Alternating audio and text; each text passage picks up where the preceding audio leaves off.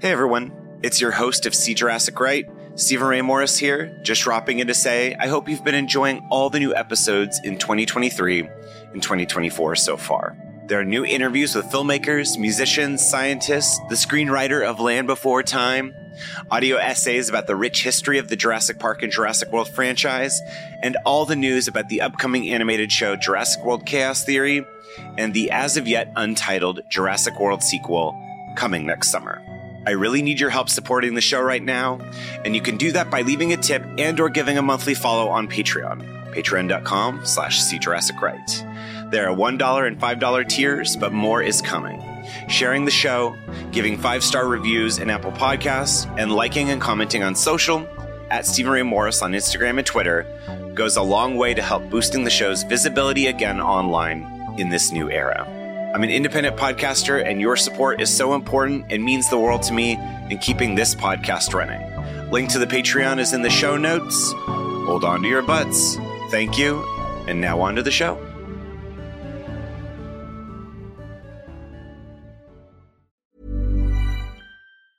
I'm Sandra, and I'm just the professional your small business was looking for. But you didn't hire me because you didn't use LinkedIn Jobs. LinkedIn has professionals you can't find anywhere else, including those who aren't actively looking for a new job, but might be open to the perfect role, like me. In a given month, over 70% of LinkedIn users don't visit other leading job sites. So if you're not looking on LinkedIn, you'll miss out on great candidates like Sandra. Start hiring professionals like a professional. Post your free job on linkedin.com/people today. When you're ready to pop the question, the last thing you want to do is second-guess the ring. At BlueNile.com, you can design a one-of-a-kind ring with the ease and convenience of shopping online. Choose your diamond and setting. When you find the one, you'll get it delivered right to your door. Go to BlueNile.com and use promo code LISTEN to get $50 off your purchase of $500 or more. That's code LISTEN at BlueNile.com for $50 off your purchase. BlueNile.com, code LISTEN.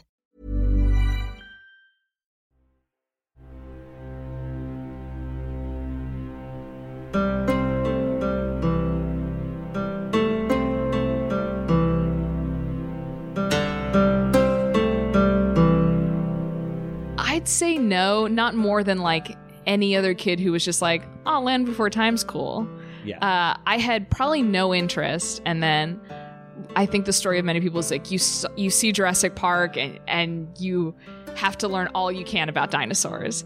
So I got all the little like paleontologist blocks where you would get like a block of cement and you got to like hammer it out and find bones, and then I had like the figurines and I had the books about learning about it. And so I'd say for about a year or so after seeing Jurassic Park, I was like, oh, for sure, I'm going to be a paleontologist. I was like, that's what I'm going to do. I'm going to go to Utah. I'm going to dig up bones like I can do right now with my little kits in the backyard. And then probably by the time I got to like 11, I was like, oh, I just want to make movies. I mean, that's why I live in LA and want to, be in the film industry, because it was stuff like that where I was like, this movie had such an influence on me that it changed like my interests, that it changed like what I thought I wanted to be. And I was like, oh, a movie is able to do that. Movie has such influence. Because I think of like the other things that I was really into, and probably around that time, my most, the most passion I had about anything else was maybe like S Club 7, and I never wanted to be a musician. I never wanted to be a British musician living in a rundown motel in Miami, Florida.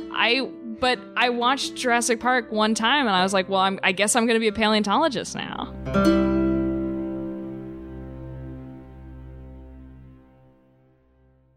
1, 2, 3, 4. Filled with awe and fright, see Jurassic Right.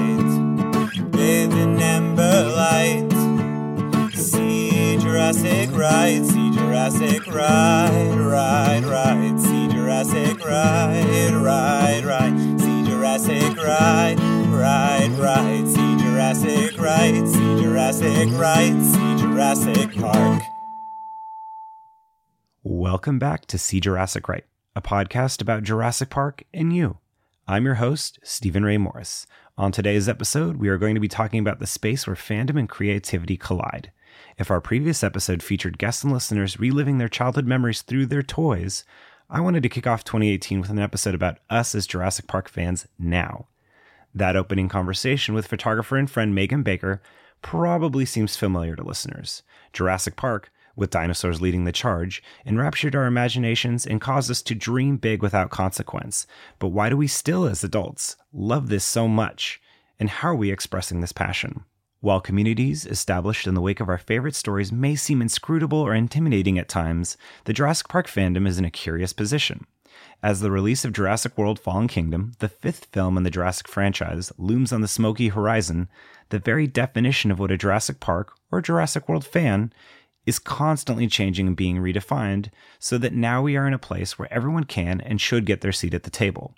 With melting ice cream and quivering jello intact, of course. Universal, take notice.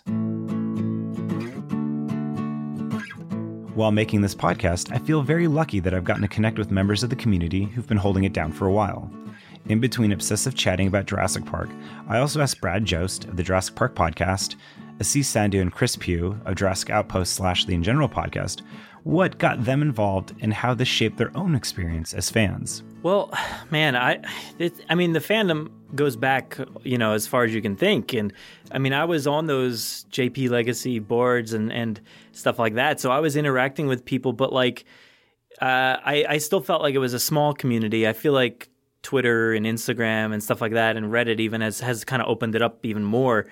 But, somewhere before Jurassic World, I just decided to have the podcast, but I had been thinking about it for years, and I just never pulled the trigger. I've been listening to the IndieCast since Kingdom of the Crystal Skull came out, so that was 2008.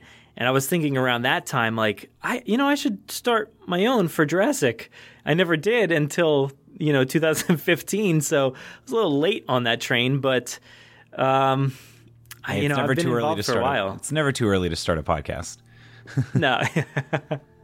Yeah, I had a music podcast back in 2008, and then I had so many issues and glitches and problems with it that I quit and didn't do it until 2015. I mean, I've submitted segments and different things to other podcasts, but never officially decided all right, it's time for me to say something or to do something like that. Because, for example, again, the IndieCast is what I modeled the Jurassic Park podcast off of.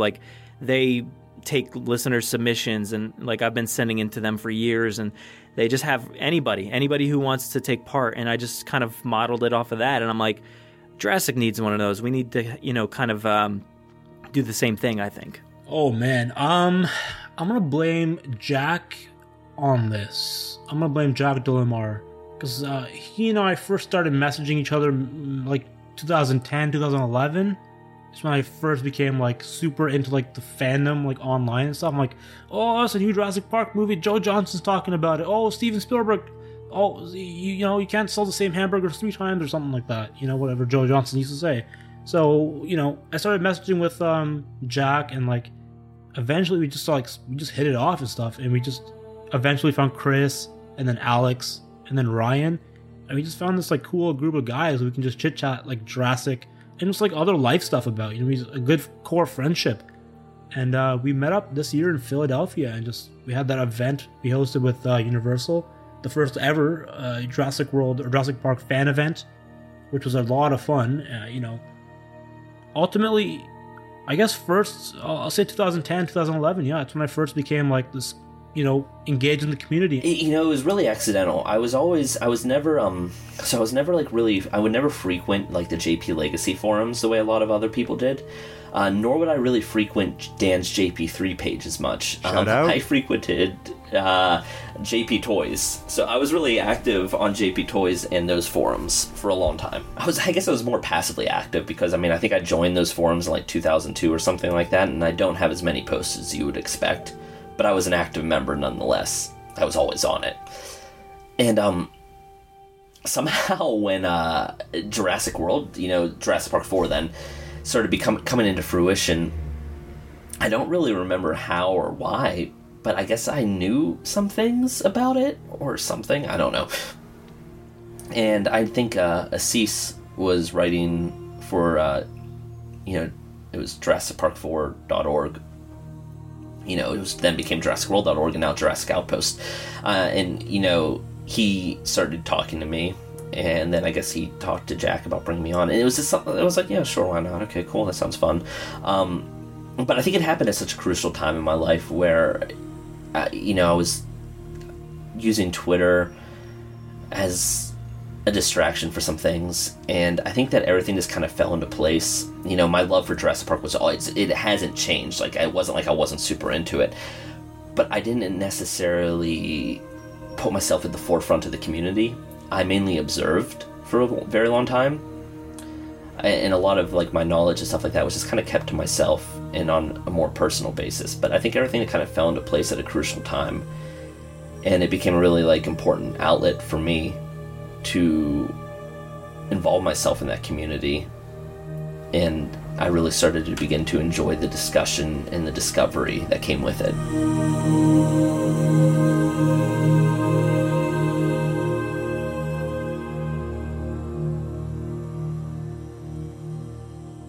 This podcast, See Jurassic Right, and my book, Molding a Jurassic Universe, are how I've chosen to express my own obsessions. Well, you can listen to my childhood fanfic if you want on those Friday segments, but I wanted to chat with a few folks about their creative endeavors.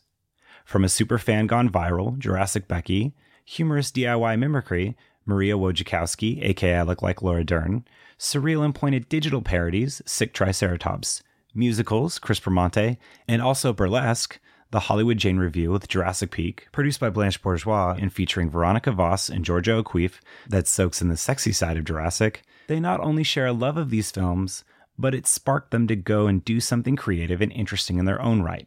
Hold on to your butts indeed.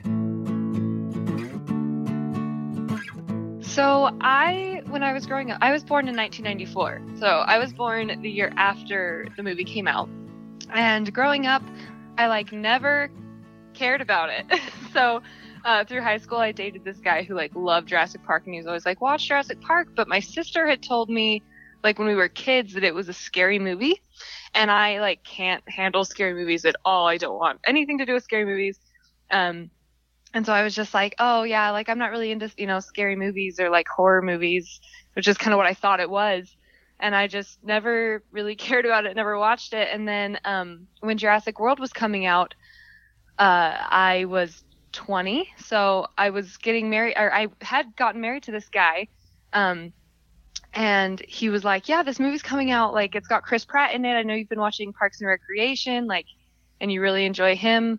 And you do really enjoy dinosaurs. And, I've always loved going to natural history museums and learning about just dinosaurs. I think are super cool. Who doesn't? And so anyway, he was like, you're going to really like this movie, but in order for you to watch it, you have to watch Jurassic Park and The Lost World and Jurassic Park 3. And I was like, okay, yeah, sure.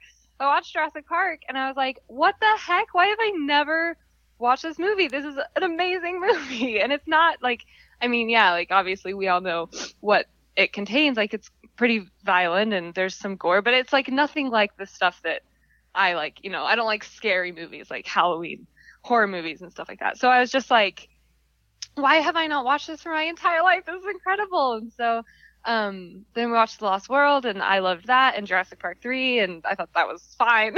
And then, that's the best reaction to Jurassic. That was fine.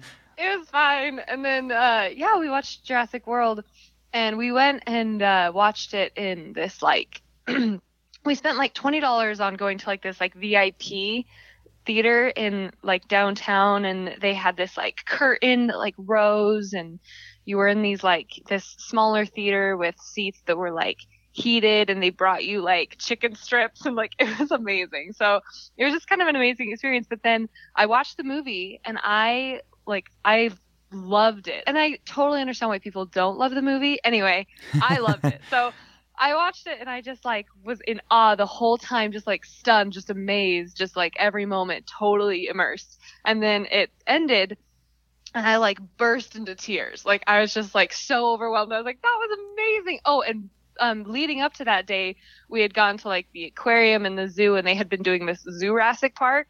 So it had been this week of Jurassic Park, dinosaurs, and then this amazing VIP theater experience. And I just like burst into tears, and I was like, that was the most amazing movie I've ever seen. And my husband like pulled out his phone, and he was like, did this little interview with me.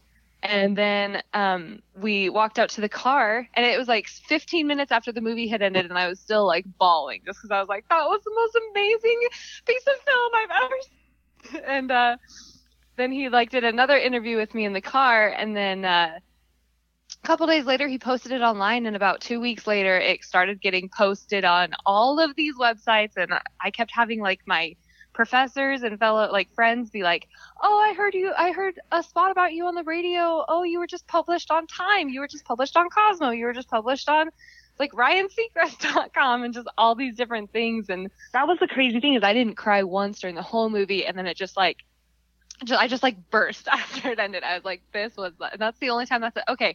Actually, it did happen one time since, and it was with Passengers. And I was like, is this just what's going to happen after I watch Chris Pratt movies? Like, I'm just going to start crying. But it's still after, like, I really passionately, like, as a kind of actor, storyteller person, believe that there's like nothing quite like going to, especially like a film, and seeing it for the very first time, because you can only do it once, and when you don't know what's coming next, and everything's a surprise, and you guess something might happen, and then it does or it doesn't. Like, that's just such a special experience. I was reading an IO9 article where it was talking about all the big anniversaries this year, and one of the big anniversaries is when they released the Phantom Menace trailer. I don't even remember what the movie was, but they were like, 20 years ago we saw the first new Star Wars movie in like 20 years, and it was like, oh wow, I can't even imagine what that must have. I mean, obviously we get super excited when the trailer released, and like the fervor around when the Fallen Kingdom released was like so much fun to be. I don't know if you had created your social media yet, but like it was so much fun to be online and everyone's reactions and everything like that. And I'm so sad because I hadn't yet. And then I watched. I was super busy. I actually work in film, so I was super busy with a bunch of film stuff. And then I was like thinking about it. I was like, I should start like calling into like the Jurassic Park podcast. And then our show wrapped, and I finally got caught up on all of the episodes, and that's when I decided to call in. I don't know if you heard on Brad's podcast, my voicemail got played, but I called in like December, and like the Fallen Kingdom trailer came out, and that's when I was like, and I heard about everyone else's like reaction videos and everyone's like reaction episodes of their podcasts, and I was like, dang it, I want to talk about this too. So that's when so it was kind of, and it was also kind of like a 2018, like, this is my time to like come out and talk to people about Jurassic Park. But I am sad that I didn't like get a jump on it a month before, so I couldn't have been, a part of all of that and posting my reaction, because I was like, maybe I should just make this a thing where I just post my reactions to like new Jurassic Park related things. I mean, that would that would be really cool. And like, it was definitely that. So I was working. I listened, I think, to like, I caught up on probably 6 episodes of Brad's podcast in like a day, and just like constantly hearing like, send us an email, send us a voicemail. That plus Fallen Kingdom coming out, and also just a place to dump all of my dinosaur related and Jurassic Park related nerdiness, because I love, it's not just Jurassic Park. I love, when I was in LA, I spent like half of the time going to Natural History Museum, La Brea Tar Pits. Like, I just love paleo history and all of that kind of thing. And so just kind of a place to put all of that, all of my, post little dinosaur things I have around my house, all of my different Jurassic Park shirts, like just all of the things just related to that. I just realized it's gotten to the point where I have so many things I kind of do that are Jurassic Parky that I should probably just have one place to put them, so my like normal friends and family aren't just like, oh my gosh, is there anything that you do besides talk about dinosaurs? I'll just start off with the basics. When did you first see Jurassic Park? Well, I don't actually remember, because when the film came out, I was only 2 years old. I'm 26 now, so I didn't see it when it came out in the pictures in the cinema. But I had all the toys, and I was very like aware of Jurassic Park before I'd even seen the film, really. And then I guess it must have been when it was released on video, and I think I saw it at a friend's house or my next door neighbours, because I used to always go over to theirs to see like whatever film I wouldn't have otherwise seen, like Alien. I saw that when I was like 5 or something. So I think I was probably about 4 or 5 when I actually saw it, and I feel like I loved it straight away, but I can't really remember. But you already had the toys, so did you just because you were just a big dinosaur fan in general? Yeah, I like dinosaurs, all that stuff. So I'm pretty sure I enjoyed it, yeah. What inspired you to start being like creative and being involved in the community? I think it was because I was kind of active, not under the Sick Triceratops kind of persona, if you will. I was on like a couple of the old sites, and JP Legacy, I was on there quite a bit. So I was active in the community and making like posts and sharing stuff and things like that. But I think I only started like my whole Sick Triceratops like website and YouTube and all that stuff, I think it was about 2013. And it was because I don't know if you know Jurassiraptor in the community. Justin. Justin's great. I found his website, and how it was all of his Jurassic kind of passion was under this Jurassiraptor name, and it was all on his site, and that's where he put all of his stuff. And I was kind of like inspired, like I was inspired to be the Jurassic fan that he was. I was like, this is really cool. I want to focus it all into one kind of thing. And so that's what it was. Basically, it's all inspired by Justin, aka Jurassiraptor. That's awesome. And then what? He's great. Is there a story behind picking the superhero name, picking the moniker Sick Triceratops? I can't actually remember. I think it was just because it was very like Jurassic Park, like themed. Obviously, they say it in the film. It's kind of a funny moment, and I knew I wanted to make like kind of funny-ish videos and stuff like that.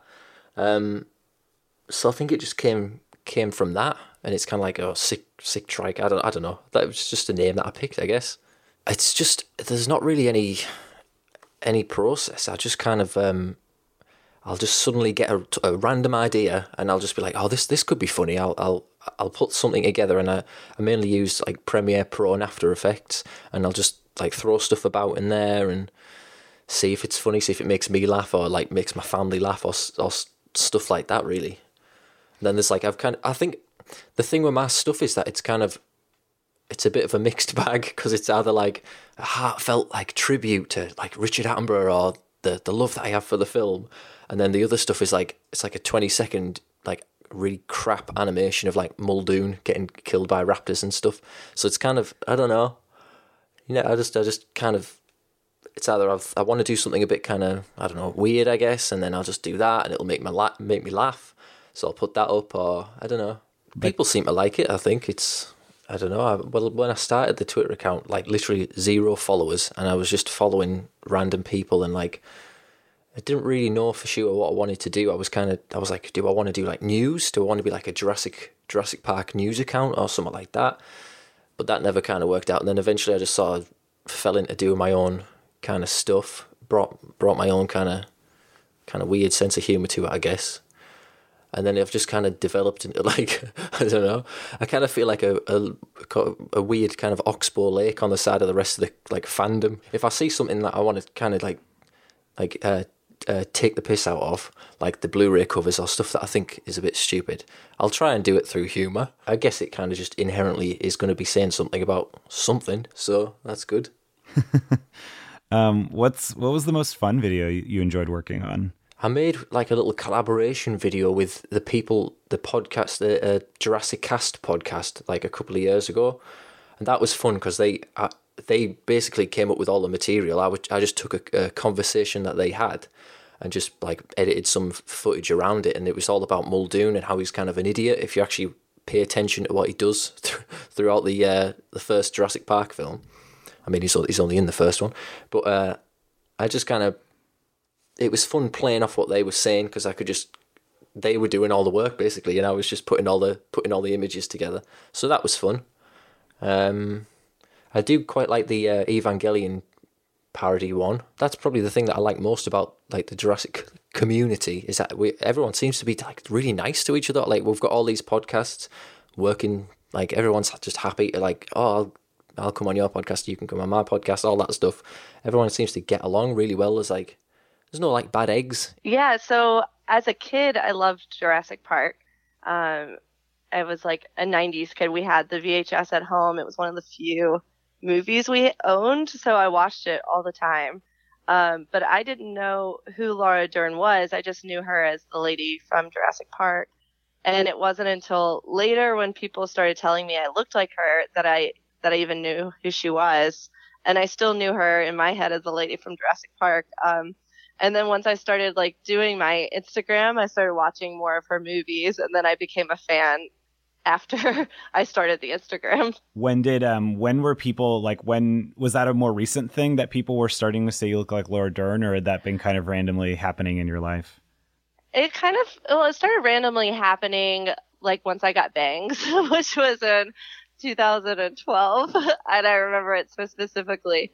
I was auditioning for America's Got Talent, and there was a PA on set who came up to me and was like, "Oh my gosh, you look exactly like Laura Dern." And I had no idea who she was talking about, and I just pretended like I knew. And then I went back and Googled it and was like, "Oh, okay, I guess I kind of see it." And I was in a sketch show at the time in Chicago, and I just like started doing sketches as Laura Dern from Jurassic Park in the show. And then it kind of just became a thing that I started doing, was like imitating her, doing sketches based around her in different movies. And so I have like on my laptop, I have like a whole folder that just says Laura Dern, and it's like all the pictures that I want to do or ideas that I have, but I just haven't had time to execute them the past month or so. So then you mentioned just like that, you know, there's a process to getting it all together. What is the typical process for putting the photos together? So it's kind of silly. Well, when I was doing it every day, I would try to get them all taken on Sunday night, and I would pick 5 pictures that she had similar hair in them. Like if her hair was straightened, I would do all 5 that were straight hair. Or if it was like wavy, because my hair is a little bit curlier than hers, so I have to like straighten my hair a lot of times for the pictures. And then I would just start with the one where she's the least made up, like has the least amount of makeup, and then move my way up to like the ones where she would have to wear more makeup. And then, it's just kind of like silly. I was trying to like be efficient with my time that way. And I have like a ring light and a self-timer on my iPhone, and then I just stand in my room and just take pictures by myself. It's very, very sad when I say it out loud. I realize how weird it is. No, I mean, look, we're all making great stuff, and I think sometimes it's, I don't know, you know, I mean, again, I'm sitting in a closet right now, so Yeah. Have you gone back and watched Jurassic Park since you started doing this project? Oh yeah, definitely. I still really enjoyed it every time. I've rewatched it a bunch, you know, just to get like ideas for sketches and parody stuff. So I still enjoy it every time. I like your Instagram a lot. It reminds me a lot of I don't know if you're familiar with Tom Lenk. He was from Buffy, and he does the Lenk's Looks for Less and all that stuff. Yeah, I wasn't until I started like doing Instagram more seriously, quote unquote. So, and then a friend told me about it. He's amazing. It's so good.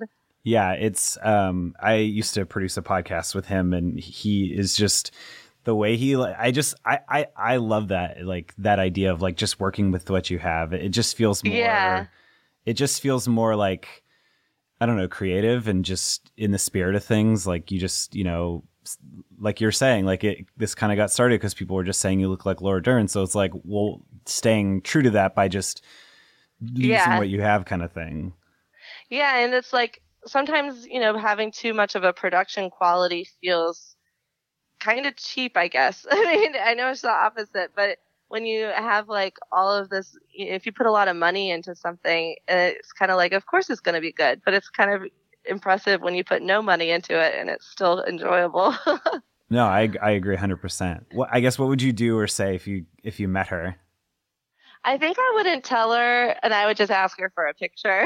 I'd be too embarrassed to be like, hey, or I don't know. Maybe I would tell her, but then also like I would also have to. I feel like I'd also have to like explain that I'm a stand-up comedian and that I'm not just a crazy person who's like, you know, coming for her, or you know, I don't know. I feel like I try to imagine what I would feel like if someone was doing this to me, and I have like mixed feelings on it. So that's hilarious. No, I can totally see that. So many of the videos that I make for the web are music videos that involve some element of pop culture that I fan over.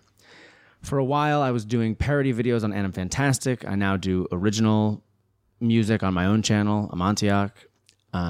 And when things were still in parody land, there were a handful of parodies and things that I wanted to meet. And one of them was A Whole New World in Jurassic World.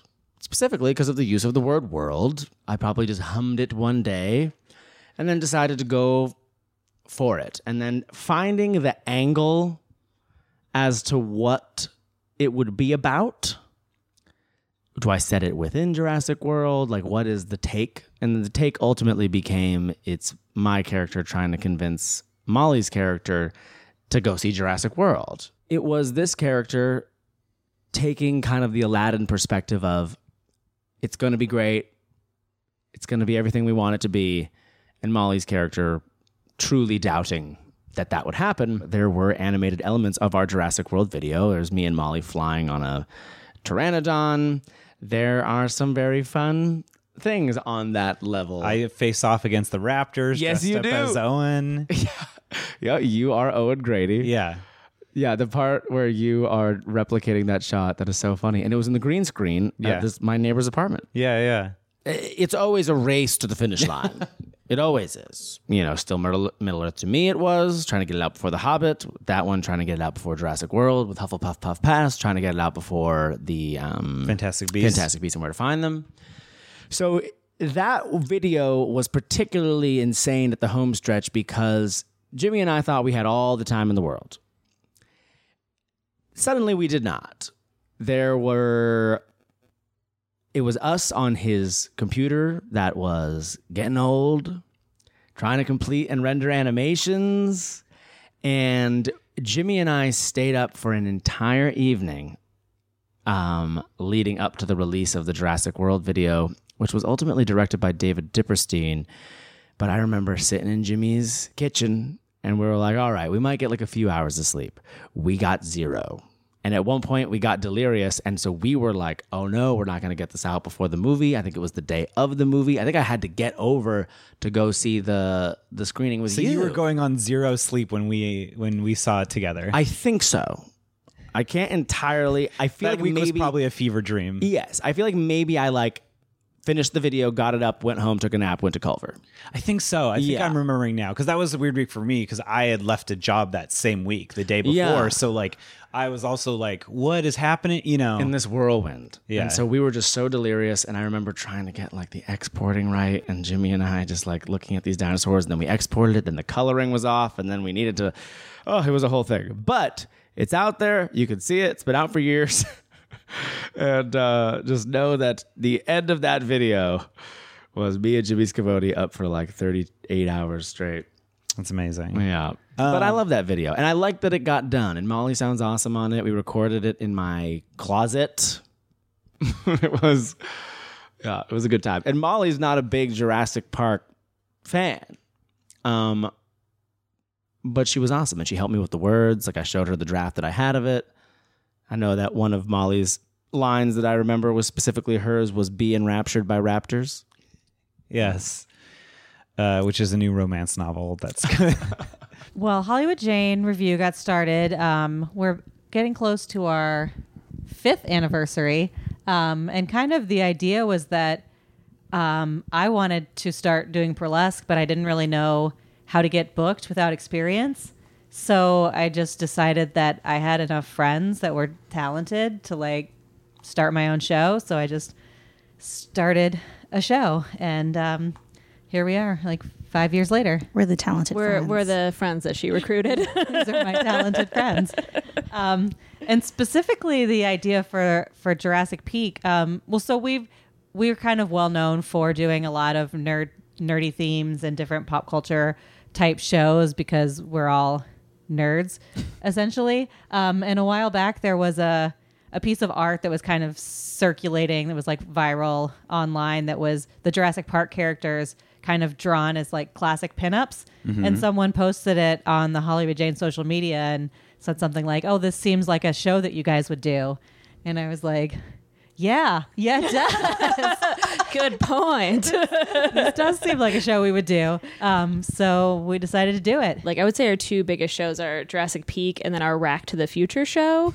And like obviously they're like universally beloved, but like they're also like personal to us too. And so then it's like taking the character that you maybe like relate to the most or love the most, and then like figuring out what exactly it is you love about that character, and then sort of focusing, at least that's what I do, and then like focusing your act around that, or like what's the fun twist. So like when I play Dr. Ian Malcolm, it's like, you know, he like just wants to, he's looking for the next future ex Mrs. Malcolm. So like that's kind of what the act is centered around, and like seducing the audience. And like that's because that's the most fun part about Jeff Goldblum, is he wants to seduce everyone and everyone wants to be seduced by him. Oh, I like that you have motivation for that act. I didn't even know that. Oh yeah, I got motivation for all my acts. Oh. Well, and my character in Jurassic Peak is the Dilophosaurus, and what I decided to do with the act is that what stands out to me is that it's kind of underestimated, that that people don't like think it looks all cute and cuddly, but then it has like a vicious side. And so I kind of decided to base it around that, and I picked a song that's about, you know, like underestimating someone, and, you know, like then I come out and get the audience. That's kind of what I was thinking. That's cool. I was really skeptical of the show. Like, I actually didn't think I was going to do it. And then I was driving down Santa Monica Boulevard in the middle of the day listening to Hall & Oates. And I was like, I have an idea. And I text messaged Blanche and just said, I think I want to do a John Hammond routine with a beard. What do you think? And obviously, we are very pro yes. beards. Yeah, anytime someone wants to wear a beard at the show. Yeah. I had a really good time putting it together. I think it's probably my nerdiest act because I use everything that he's known for, like spared no expense, the champagne popping, the beard, the being there when the dinosaurs are born. The cane, the whoop, the push, push. Yeah. And what I love about that act, I mean, and kind of about the show in general, is that we take oftentimes characters that you don't think could be sexy or that you don't expect to see in a burlesque setting, and like our performers are so great and find ways to translate that into a burlesque performance. And I think that's what the audience likes about our show so much, is that it's not necessarily what they're expecting to see, but it's always so well done. I mean, I think that's the whole thing about Nerdlusk. It's not, I mean, obviously it's not classic, but it's more interesting. There's unexpected aspects because I think that's what audiences want to see. They don't want to know what's coming next.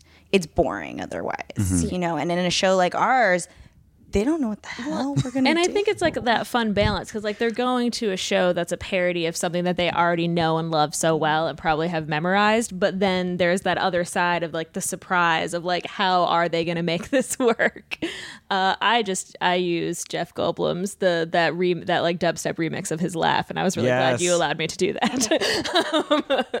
But yeah, like the audience doesn't know what's coming or which characters they're going to see, but they're like, part of it is the excitement of like, is my favorite character going to be one of the ones that gets naked? Let's find out. Who knows? Oh my gosh. Yeah, just thinking about that, it's like, I guess then as you are again taking these things that people love and translating it into this form, it's like, it almost makes me think, is there something inherently sexy about Jurassic Park? Like, I mean, I immediately think of Jeff Goldblum. Yeah, but there's like, I would say it's one of those movies where like a lot of the, like, there's Jeff Goldblum, but there's also like Sam Neill is very handsome in it, you know, and Muldoon. Like, there's a reason his shorts Those are so shorts. tight. Like, those big muscular thighs are ripping through. And even like Laura calves. Dern, like it's, you know, it's like a pretty sexy movie. Everyone's stuck in an Jello. island. Exactly. That jiggly The Jello. water shaking They're all on the really, they're all real table. sweaty and like they've got all their like hormones running, so they're like racing for their lives. Even Samuel Jackson, like, you know, it's Hold on to that butt. yeah, exactly. Hold on to your butts. Yeah, so that's many true. butts being held in that movie. The burlesque taglines that we've pulled from the movie, like, just wrote themselves. You know? Like, you don't have to do anything. Hold on to your butts, a clever girl. And It was all written in there. I really like to trust the performers that I have in the troupe because I think they're all so amazing and so talented and so different. And they all bring, you know, different things to the table and like things I could never possibly come up with. So I usually just put out the idea and have them pitch to me what they want to do. Oh, cool. And luckily it's not even very often that a lot of people want to do the same characters because they all are so different and have different ideas of what they think, you know, will work for them. And so I just take all the great ideas that they send me and then make that into a show. So it's usually my strategy is just have amazing, talented people that work for me. That's so cool. We get a lot of leeway with this show. Yeah. I don't tend to say no very often because I just love the ideas that they have. But yeah, no, I really like, I love burlesque because it incorporates so many different elements of like acting and dancing and vaudeville and drag, and like you can make it as weird or as classic as you want because there's so many sort of different avenues for self-expression with it. And like I've always just wanted to be a drag queen, I think, and like this is as close as I'm gonna get, and so I'm really embracing that. I've been dancing since I was 5 years old, and I was in like professional companies as a kid, and I did theater as a kid as well, and then I did Rocky Horror, and I met Blanche that way. But burlesque was something that I was always interested in. Even like as a kid, I remember seeing Gwen Verdon and Damn Yankees do Whatever Lola Wants, and she strips in that routine. Like she only takes off a couple pieces, but I was like, whatever she's doing with dance and acting right now, this is funny, and this is like a word I don't really know a lot about, sexy. And I was like so into it, and that moment has always been very iconic in my mind as what I want to embody on stage, finding that line of humor and sexiness. And I feel like burlesque is like one of the only art forms where you can really do that and stretch it and see where that goes, because that's what burlesque is. It's that vaudeville aspect that a lot of people don't really do, unfortunately. Yeah, because the meaning of the word means to like parody or mock. So like it used to be like a verb. You used to like burlesque something. Oh wow. And so yeah, so its roots are in comedy and vaudeville and things like that. And I think that's also what particularly appeals to me as well, is like finding the humor. Like I particularly like to find either masculine or like weird characters and find like how to make them sexy. Like Jeff Goldblum's an easy one, but like I also do like Doc Brown, and I also do Gollum from Lord of the Rings. Yes. And it's like, which is a good routine. Oh my gosh. Bald caps are really sexy, guys, let me tell you. But, you know, but I think that's like, I don't know, for me, like, I think that's what's like the heart of like burlesque, and also what makes it so great. But that's why it lends itself so well to nerdlesque Yeah, as exactly. well. Yeah. Like the nerdy aspect, those characters, because it is a mockery, it is a parody, it is humor in itself, which is what a good nerdlesque routine embodies, you know? Yeah, it's like a roast isn't the right word, but it's like, but you're like mocking it because you love it, like because you know it so well that you want to like, you know, that you're kind of like paying homage to it in that way, in that like humorous way. Yeah, and like you want to get those aspects of that character that that are really iconic. I think that's why starting the show with the John Hammond routine really sets the stage. Like it, you know exactly how ridiculous and crazy our show is going to be when it starts with John Hammond stripping for you. Oh, I like that. That's so cool. Sets the stage for the evening. Sets the tone. Yeah. Do you beard tone, hairy tone, very beardy tone? If you're any kind of artist, like a painter or an actor or any sort of dancer, you know, you see something and you want to incorporate that into whatever art form you do. You know, like you really like something and you want that to be a part of it. And I know for burlesque dancers, we hear a song, we see a movie, and it starts sparking ideas because that's our art. That's what we live in all the time. That's what we're thinking about. So whenever we see or do something, it's like, I could be that character. I could totally take off that beard. Yeah, I could. All right, this is an act. This is a thing. Where am I going to book this at a show? Yeah, I think, like when it comes to like, certainly with me, I think with like music, I hear a song and sometimes I'm like, ooh, that makes me think of this other character. Ooh, this would be fun to do together. Like I also use the same Hall & Oates song that she uses in her Hammond act, but I use it for my Freddy Krueger act because I was like, I think it would be hilarious to have Freddy Krueger strip to, You Make My Dreams Come True. Oh my God, that's so great. And then again, it was like, and then I was like, well, I could probably find a show where they'll let me do this on stage. But I think it's also like what you were saying, like, is this just like the right sort of like cultural moment? And I think we are at this point, I think with like the internet and everything, where I think people are realizing they're like not alone in their tastes, and that like a lot of people like love the same things and kind of want to like celebrate those things together. Like I know like nerds used to be like really proud of like, I know the most about this thing and no one else does, but I think maybe now that they're like coming around. I mean, and that ties into certain things too, with like this being a predominantly sort of female space, getting to celebrate nerddom because we get shut out of it in a lot of other spaces. And so this is our way of sort of like taking it and owning it and like being like, this is ours too, and we're gonna celebrate it by making it sexy.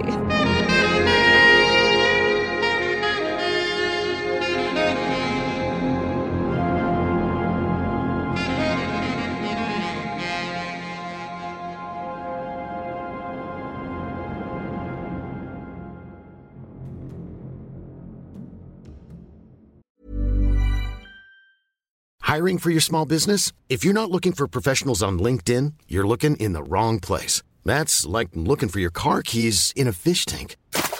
LinkedIn helps you hire professionals you can't find anywhere else, even those who aren't actively searching for a new job but might be open to the perfect role. In a given month, over 70% of LinkedIn users don't even visit other leading job sites. So start looking in the right place. With LinkedIn, you can hire professionals like a professional. Post your free job on linkedin.com/people today.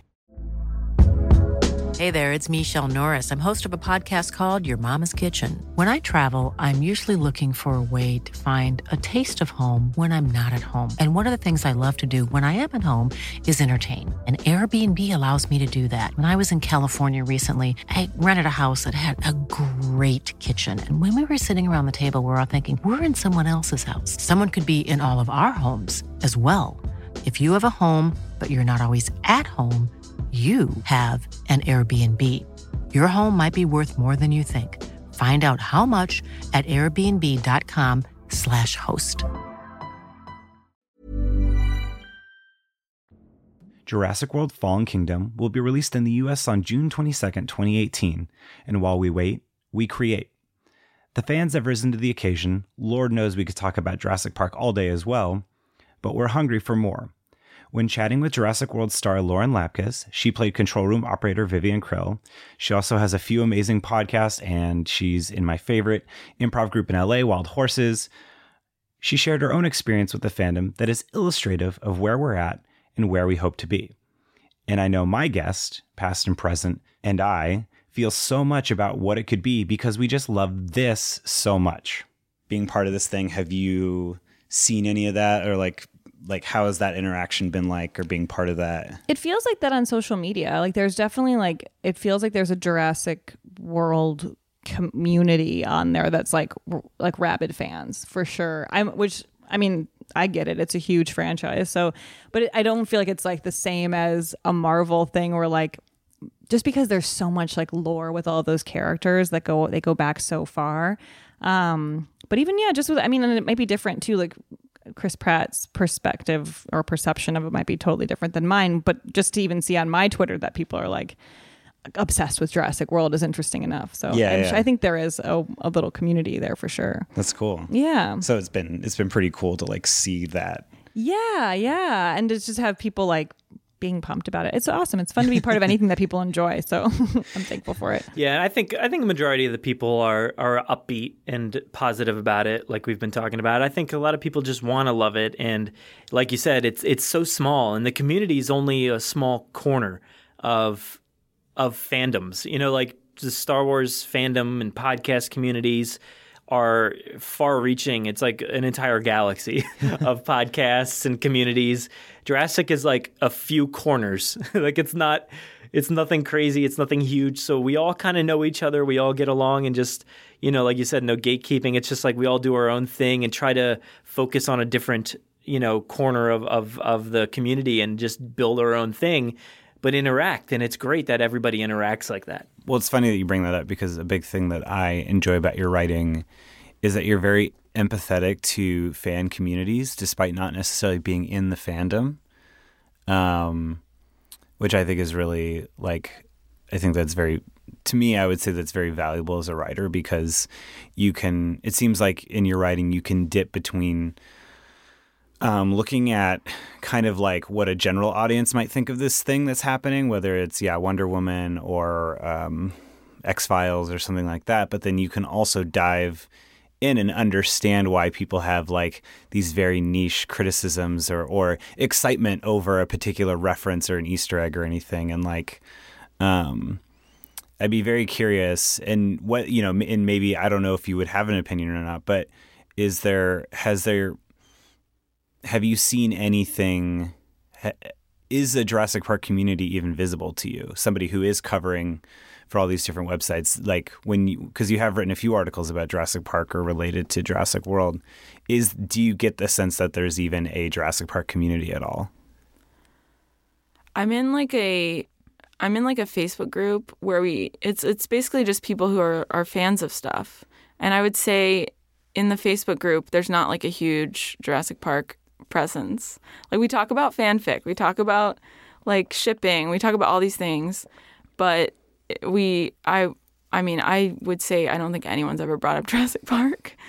Like I didn't even know there was fanfic until like you said it. I mean, I think I should assume there's fanfic for everything. I definitely know a lot of people who are big fans of Jurassic Park, but I don't think they're necessarily as vocal in the circles that I run in. Like I know I have like 4 friends that are really into dinosaurs, so I never see anything dinosaur related. I'm like, here you are. Like send you the dinosaur related items because I know you're going to enjoy this. I think that the community, I do think that the lead up to Jurassic World, I'm not sure if there was one event, but I do think that the constant lead up to Jurassic World really did begin to unify the community in a sense. And I really think that Nate, what he started doing in Jurassic June, gave people something to latch onto. I'm trying to think if like there was one singular event that I can like say like, oh, that really built up the community in a way, and I'm not really sure. Yeah, maybe it remains to be seen. Maybe it's something that, you know, now that the mainstream is taking Jurassic Park seriously again, maybe it's Jurassic World 2 that'll be that for people.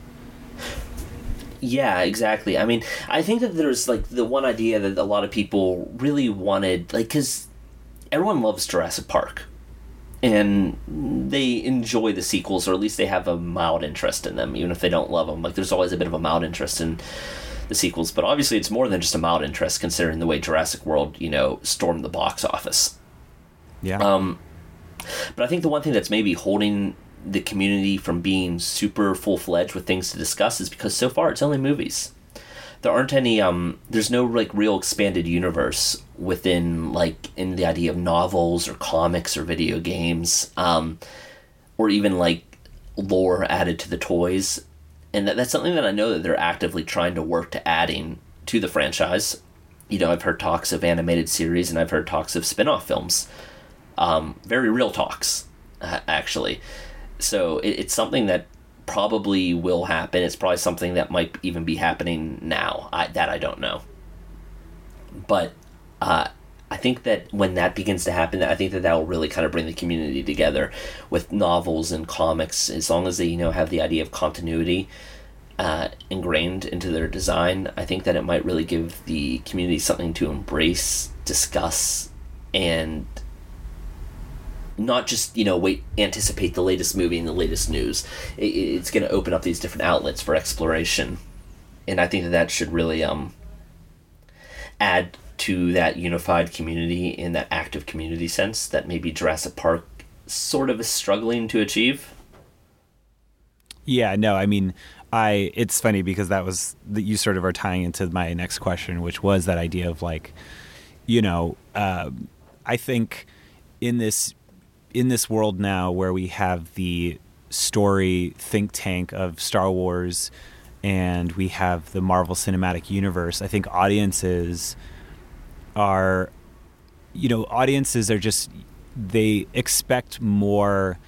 They expect to live in a living, breathing world of their fandom, whatever it is. And, it's something that I think maybe, you and I have discussed is maybe and like you're saying, that's hopefully what we're moving towards, is that Jurassic Park will not only modernize, it doesn't necessarily need to modernize itself as a set of movies, because Jurassic Park really is the perfect blockbuster, and it really refined what that meant for. It's timeless. Yeah, it really refined what that meant for our modern. It really refined what that template was, and we owe everything to that today in terms of big blockbusters. But maybe the franchise needs to modernize. The movies don't need to modernize. It's the franchise itself, the idea of a franchise itself that needs to modernize. The brand needs to modernize itself. Yes, I think like less so the movies, but the brand itself. That's a lot of weight on Universal, and it's something that their brand development team really doesn't do for any franchise. And I know that they're struggling, but I know that they're making progress, or at least they're hopefully making progress. We can't really say for sure until they actually put their output out. But I know it's the idea, the hope. And I think there should be more to basically inspire the imagination, the voices, and the creativity of the fans. Yeah, I couldn't agree with you more. I mean, I think that's 100%. They need to take that seriously. And I think, as Marvel and Star Wars have shown, that, it's possible to make great content and still put out all the things for people to buy, and people will pay it. Oh God, I already fell into a reference. I kind of think we, fell on the same trajectory, like with Jurassic Park 3 kind of falling off, and just, for no reason other than we probably just were getting a little too old for it, and maybe too cool or something. I don't know. It's just, it's just that time in your life where you kind of like let those things go for a little while, and then everything comes back around and you're like, yeah, that's right. I mean, I do love these things, and I can talk about it. I can find, people that are just as interested, because during that time period after Lost World, it was kind of like just myself. Before that, it was like me, my sister, my brother, or I don't have a brother. What did I just say that for? My cousin. I meant to say cousin. He's like a brother. So yeah, there we go. So, we were really into it. And then we kind of like, we're all growing up and getting older. And then like, it's just yourself and nobody to talk about it with, and nobody to, social media is just like starting to become a thing during these times. And then you're figuring out that there's people all over the world. Like, I never would have thought that I would talk to people in the Netherlands or, Australia or anywhere. Like, anywhere in the world you can find a Jurassic fan, and it's kind of amazing. Like, you almost think like it's just you in a weird way. And then, like you said, the 20th anniversary comes around, and I go back to that theater, and I'm like, oh man, it's so great. And then, like, since then, I've seen Jurassic Park in theaters like, I can't even tell you how many times. It's been so many times.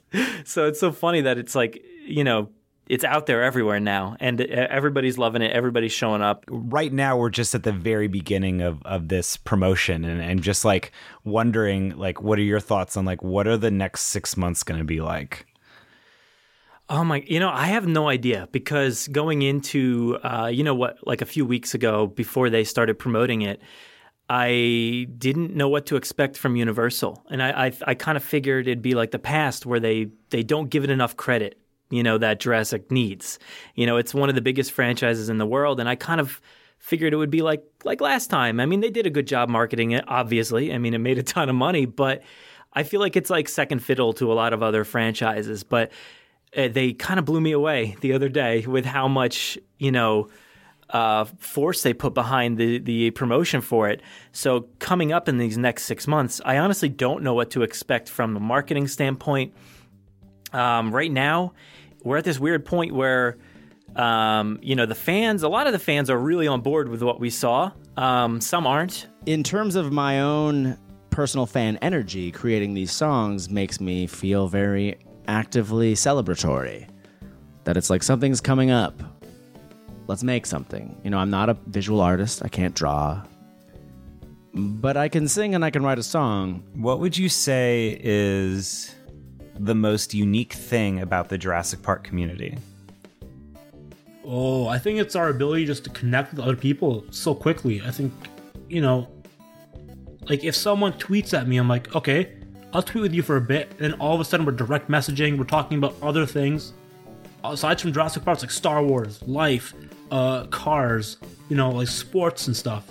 It's like this instant connection brought on by Jurassic Park. I think it's just the adaptability we have as just Jurassic Park fans, much like the characters in the movies. We're very adaptable people, I think. It's just a ton of fun, I guess. I don't know.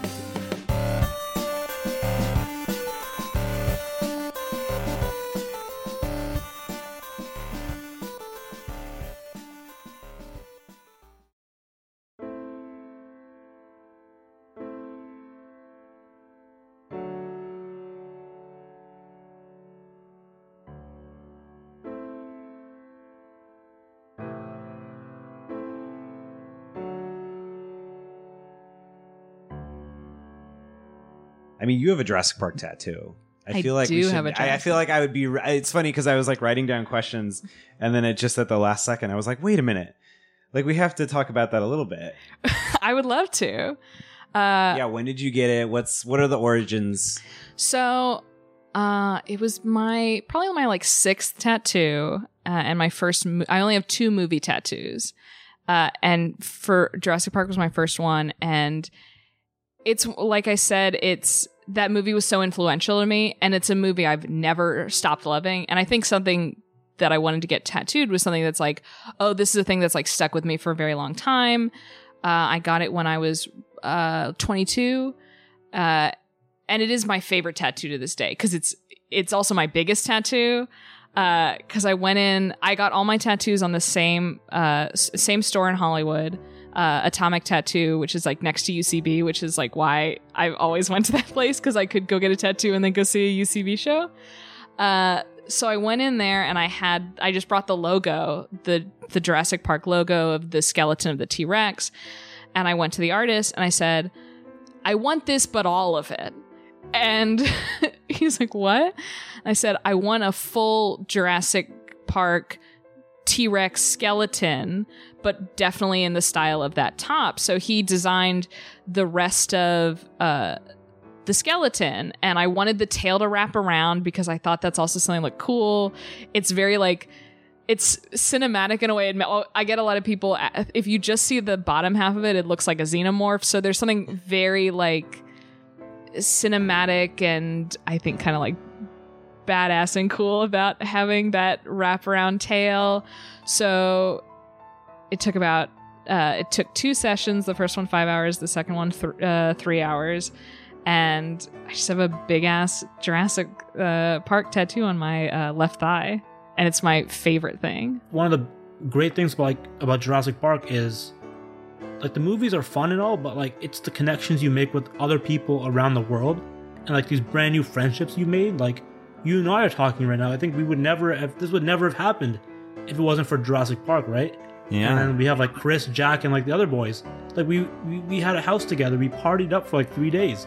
That would have never happened in the Jurassic World. And, like there's a bunch of people on Twitter I have like everyday connections with. It's like, it's creating like this family unit. It's almost like a Jurassic family, and I just love that. It's like the best thing about these movies. Like if the movies never ever happen again, I'll be fine with that because I have all these amazing friendships and connections I've made with other people, So it's like, yeah, I don't have the movies, but I have you guys.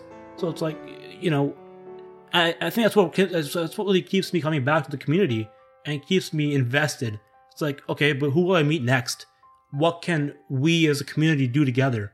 It's like, when will we all meet together and have this huge, like, massive Jurassic party with, like, drinks and, like, you know, trivia and, like, watching The Lost World 7 times in a row? You know, just fun stuff like that, you know? I think that a great Jurassic Park fan, I think that they've thought about everything in the movies a lot. I think that they know where they stand on things. I think they know what they like and what they don't like, and I think they have thought about why they don't like things. Like, if you don't like Jurassic Park 3, that's fine, but why? If you don't like Jurassic World, that's fine. Why? Like, you don't have to like every single part, you know, the book, the movie, the movies. You don't have to like everything, but at least, you know, have thought about it and study it and think about why. I think having an interest in dinosaurs today is a great part of being a Jurassic Park fan.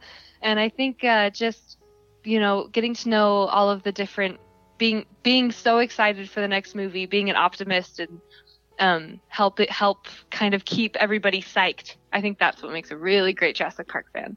Jurassic Park is one of the most, if not the most, important films in my life as a filmmaker, because I saw it at a time when I was thinking about, you know, what do I want to do with imagination? Pretty much. Like, what do you want to do with all this creativity, all these stories that bubble up in your head? Some people just forget them. Some people write them down. Some people try to act them out. Some people paint them.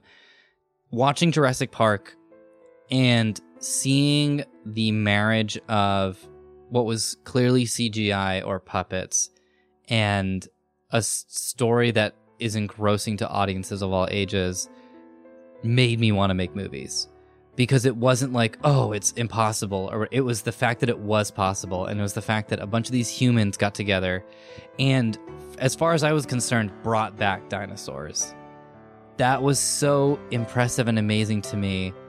And anytime I give any of the sequels any grief, I think it's because I put Jurassic Park on such a pedestal, because it is, to me, the shining light of American cinema. Like, it really is my guiding star, where I would love to tell stories or be part of stories that do something as impressive as Jurassic Park. And it's just the clear and clean Jurassic Park is cinema. So what Jurassic Park means to me really is the cinema that I'm obsessed with and that I love. And I'm so proud to call like my childhood inspiration. So yeah, it's just this North Star, which I watch maybe once a month. This has been episode 9 of See Jurassic Right. My guests on this week's episode and future episodes were Lauren Lapkus. You can follow her on Twitter at Lauren Lapkus. Jurassic Becky. You can follow her on Twitter at Jurassic World Girl. Maria Wojciechowski. You can follow her on Twitter at Ria Wojo and on Instagram at I Look Like Laura Dern 1. Jurassic Peak. You can follow them on Instagram at Hollywood Jane Review, Veronica Voss, and Miss Georgia O'Queef. And their show comes back to the Rockwell on February 6th. I'll be there. Also, Sick Triceratops. You can follow him on Twitter at Sick Triceratops. Brad Jost. You can follow him on Twitter at Brad Jost. Assis Sandhu. You can follow him on Twitter at AssisMan. Chris Pugh. You can follow him on Twitter at Chris Likes Dinos. Chris Bramante. You can follow him on Twitter at Amontioch. Megan Baker. You can follow her on Twitter at Comedy Hipster. Omar Najam. You can follow him on Twitter at Omar Najam. And Heather Mason. You can follow her on Twitter at Nerd Heather. While episode 10 drops 1 month from today, be on the lookout for a minisode dropping next Tuesday. I'll be playing voicemails and reading emails sent in from listeners like you. Also be on the lookout for future minisodes and special segments as well. And now you can support See Jurassic Right on Patreon by going to patreon.com/SeeJurassicRight and check out the See Jurassic Right Facebook group by searching See Jurassic Right Podcast on Facebook. Now, I have 2 questions for you. If you want to tweet at me, call in, or leave a voicemail before next month's show, these questions are: if you could experience any moment from the Jurassic franchise in real life, what would it be? And if a real Jurassic Park existed, would you go? 65 million years of waiting. Well, oh yeah. Well, alright. Well, oh yeah. Well, alright. Well, alright. Now you can also interact with me and the show by following me on Twitter at Stephen Ray Morris and following SJR Pod on Twitter, See Jurassic Right on Instagram, See Jurassic Right on Facebook, or you can send me an email at seejurassicright@gmail.com. Not only am I looking forward to talking to people about their Jurassic Park experiences and hearing yours, but I also am going to be sharing ephemera from my childhood, and oh god, I'm going to share the fan fiction on there as well, and pictures and toys and everything. It's going to be great.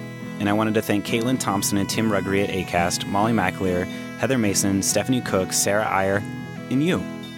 See Jurassic Right is an ACAST podcast. Check out the show on their mobile app, and thank you for listening. Until next time.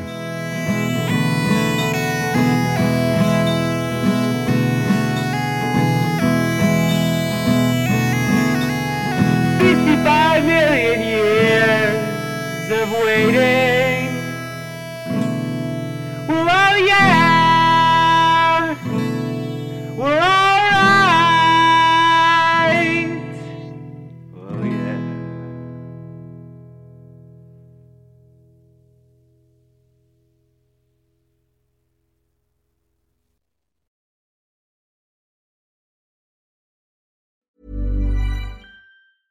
A lot can happen in the next 3 years. Like a chatbot may be your new best friend. But what won't change? Needing health insurance. United Healthcare Tri-Term Medical Plans are available for these changing times.